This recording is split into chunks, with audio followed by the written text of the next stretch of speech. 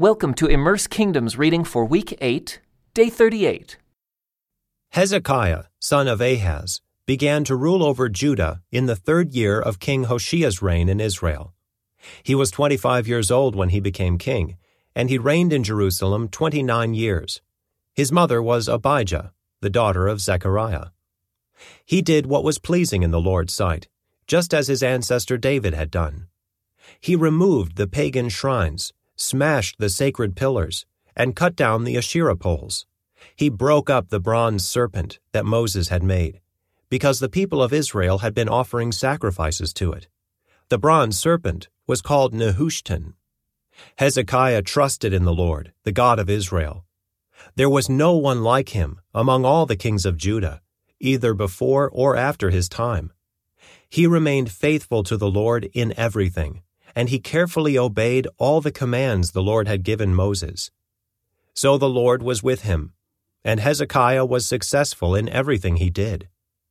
He revolted against the king of Assyria and refused to pay him tribute. He also conquered the Philistines as far distant as Gaza and its territory, from their smallest outpost to their largest walled city. During the 4th year of Hezekiah's reign, which was the 7th year of King Hoshea's reign in Israel, King Shalmaneser of Assyria attacked the city of Samaria and began a siege against it. 3 years later, during the 6th year of King Hezekiah's reign and the 9th year of King Hoshea's reign in Israel, Samaria fell.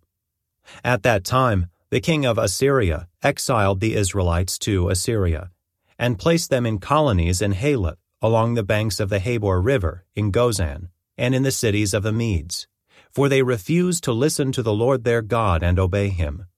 Instead, they violated his covenant, all the laws that Moses, the Lord's servant, had commanded them to obey. In the 14th year of King Hezekiah's reign, King Sennacherib of Assyria came to attack the fortified towns of Judah and conquered them. King Hezekiah sent this message to the king of Assyria at Lachish: "I have done wrong. I will pay whatever tribute money you demand, if you will only withdraw." The king of Assyria then demanded a settlement of more than 11 tons of silver and 1 ton of gold. To gather this amount, King Hezekiah used all the silver stored in the temple of the Lord and in the palace treasury. Hezekiah even stripped the gold from the doors of the Lord's temple, and from the doorposts he had overlaid with gold, and he gave it all to the Assyrian king. Nevertheless, the king of Assyria sent his commander-in-chief, his field commander, and his chief of staff from Lachish with a huge army to confront King Hezekiah in Jerusalem. The Assyrians took up a position beside the aqueduct that feeds water into the upper pool, near the road leading to the field where cloth is washed. They summoned King Hezekiah, but the king sent these officials to meet with them: Eliakim, son of Hilkiah, the palace administrator; Shebna, the court secretary; and Joah, son of Asaph, the royal historian.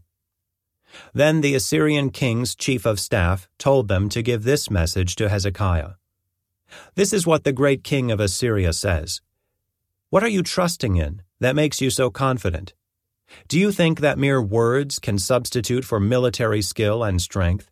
Who are you counting on, that you have rebelled against me? On Egypt? If you lean on Egypt, it will be like a reed that splinters beneath your weight and pierces your hand. Pharaoh, the king of Egypt, is completely unreliable. But perhaps you will say to me, 'We are trusting in the Lord our God.' But isn't he the one who was insulted by Hezekiah? Didn't Hezekiah tear down his shrines and altars and make everyone in Judah and Jerusalem worship only at the altar here in Jerusalem? I'll tell you what, strike a bargain with my master, the king of Assyria. I will give you 2,000 horses, if you can find that many men to ride on them. With your tiny army, how can you think of challenging even the weakest contingent of my master's troops, even with the help of Egypt's chariots and charioteers? What's more, do you think we have invaded your land without the Lord's direction? The Lord himself told us, 'Attack this land and destroy it.'" Then Eliakim, son of Hilkiah, Shebna, and Joah, said to the Assyrian chief of staff, "Please speak to us in Aramaic, for we understand it well. Don't speak in Hebrew, for the people on the wall will hear." But Sennacherib's chief of staff replied, "Do you think my master sent this message only to you and your master? He wants all the people to hear it. For when we put this city under siege, they will suffer along with you. They will be so hungry and thirsty that they will eat their own dung and drink their own urine." Then the chief of staff stood and shouted in Hebrew to the people on the wall, "Listen to this message from the great king of Assyria. This is what the king says. Don't let Hezekiah deceive you. He will never be able to rescue you from my power. Don't let him fool you into trusting in the Lord by saying, 'The Lord will surely rescue us. This city will never fall into the hands of the Assyrian king.' Don't listen to Hezekiah. These are the terms the king of Assyria is offering. Make peace with me. Open the gates and come out. Then each of you can continue eating from your own grapevine and fig tree, and drinking from your own well. Then I will arrange to take you to another land like this one, a land of grain and new wine, bread and vineyards, olive groves and honey. Choose life instead of death. Don't listen to Hezekiah when he tries to mislead you by saying, 'The Lord will rescue us.' Have the gods of any other nations ever saved their people from the king of Assyria?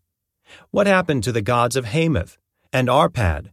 And what about the gods of Sepharvaim, Hena, and Ivah? Did any god rescue Samaria from my power? What god of any nation has ever been able to save its people from my power? So what makes you think that the Lord can rescue Jerusalem from me?" But the people were silent and did not utter a word, because Hezekiah had commanded them, "Do not answer him." Then Eliakim, son of Hilkiah, the palace administrator, Shebna, the court secretary, and Joah, son of Asaph, the royal historian, went back to Hezekiah. They tore their clothes in despair, and they went in to see the king and told him what the Assyrian chief of staff had said. When King Hezekiah heard their report, he tore his clothes and put on burlap and went into the temple of the Lord. And he sent Eliakim, the palace administrator, Shebna, the court secretary, and the leading priests, all dressed in burlap, to the prophet Isaiah, son of Amoz. They told him, "This is what King Hezekiah says. Today is a day of trouble, insults, and disgrace. It is like when a child is ready to be born, but the mother has no strength to deliver the baby. But perhaps the Lord your God has heard the Assyrian chief of staff, sent by the king to defy the living God, and will punish him for his words. Oh, pray for those of us who are left."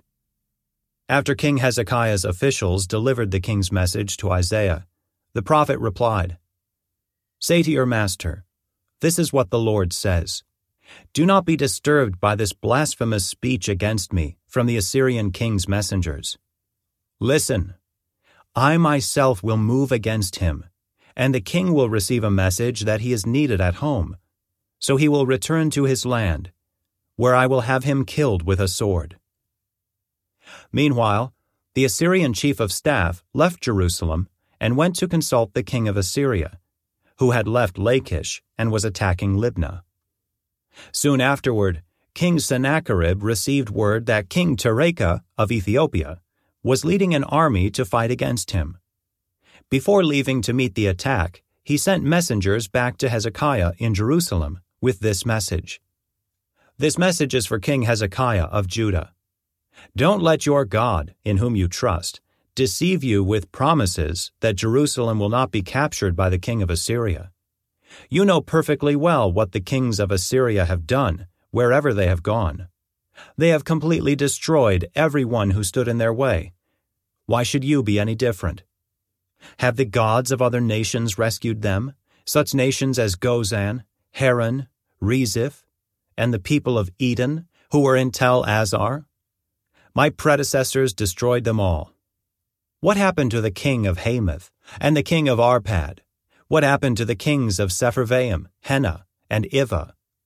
After Hezekiah received the letter from the messengers and read it, he went up to the Lord's temple and spread it out before the Lord. And Hezekiah prayed this prayer before the Lord. O Lord, God of Israel, you are enthroned between the mighty cherubim. You alone are God of all the kingdoms of the earth. You alone created the heavens and the earth. Bend down, O Lord, and listen. Open your eyes, O Lord, and see. Listen to Sennacherib's words of defiance against the living God. It is true, Lord, that the kings of Assyria have destroyed all these nations, and they have thrown the gods of these nations into the fire and burned them.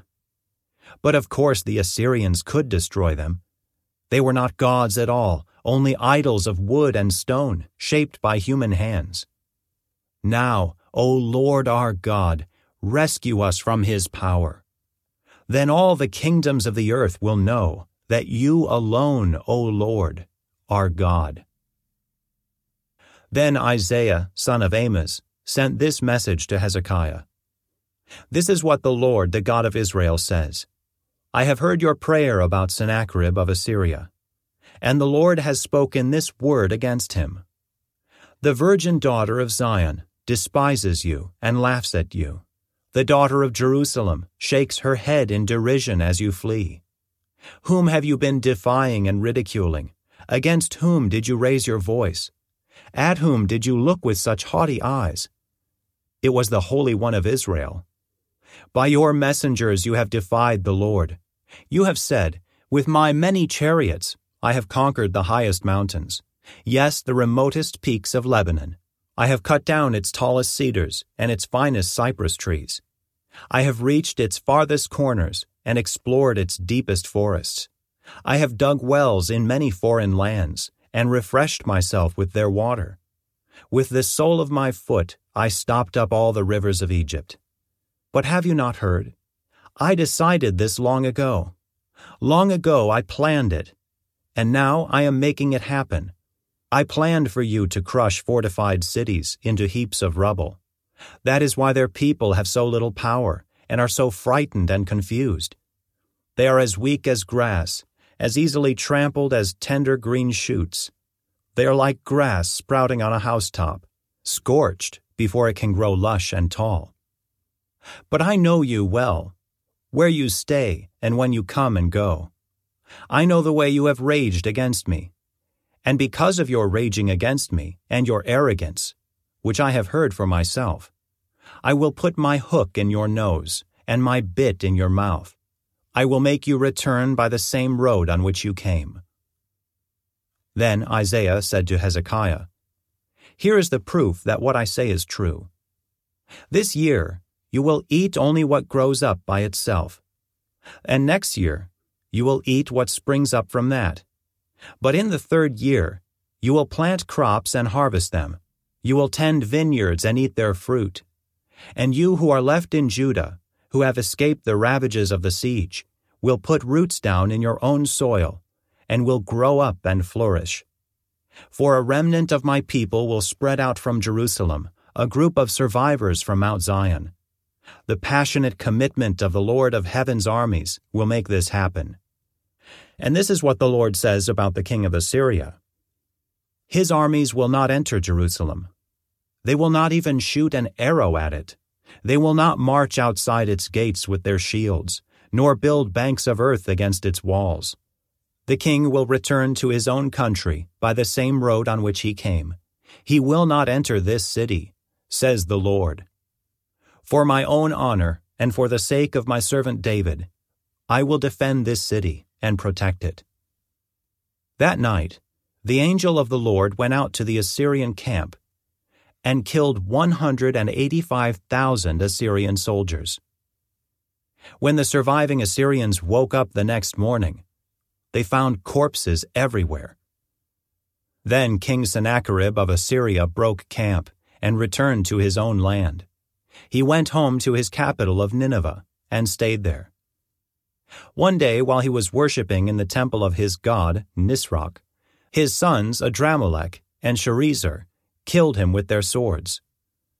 They then escaped to the land of Ararat, and another son, Esarhaddon, became the next king of Assyria. This concludes today's Immerse Reading Experience. Thank you for joining us.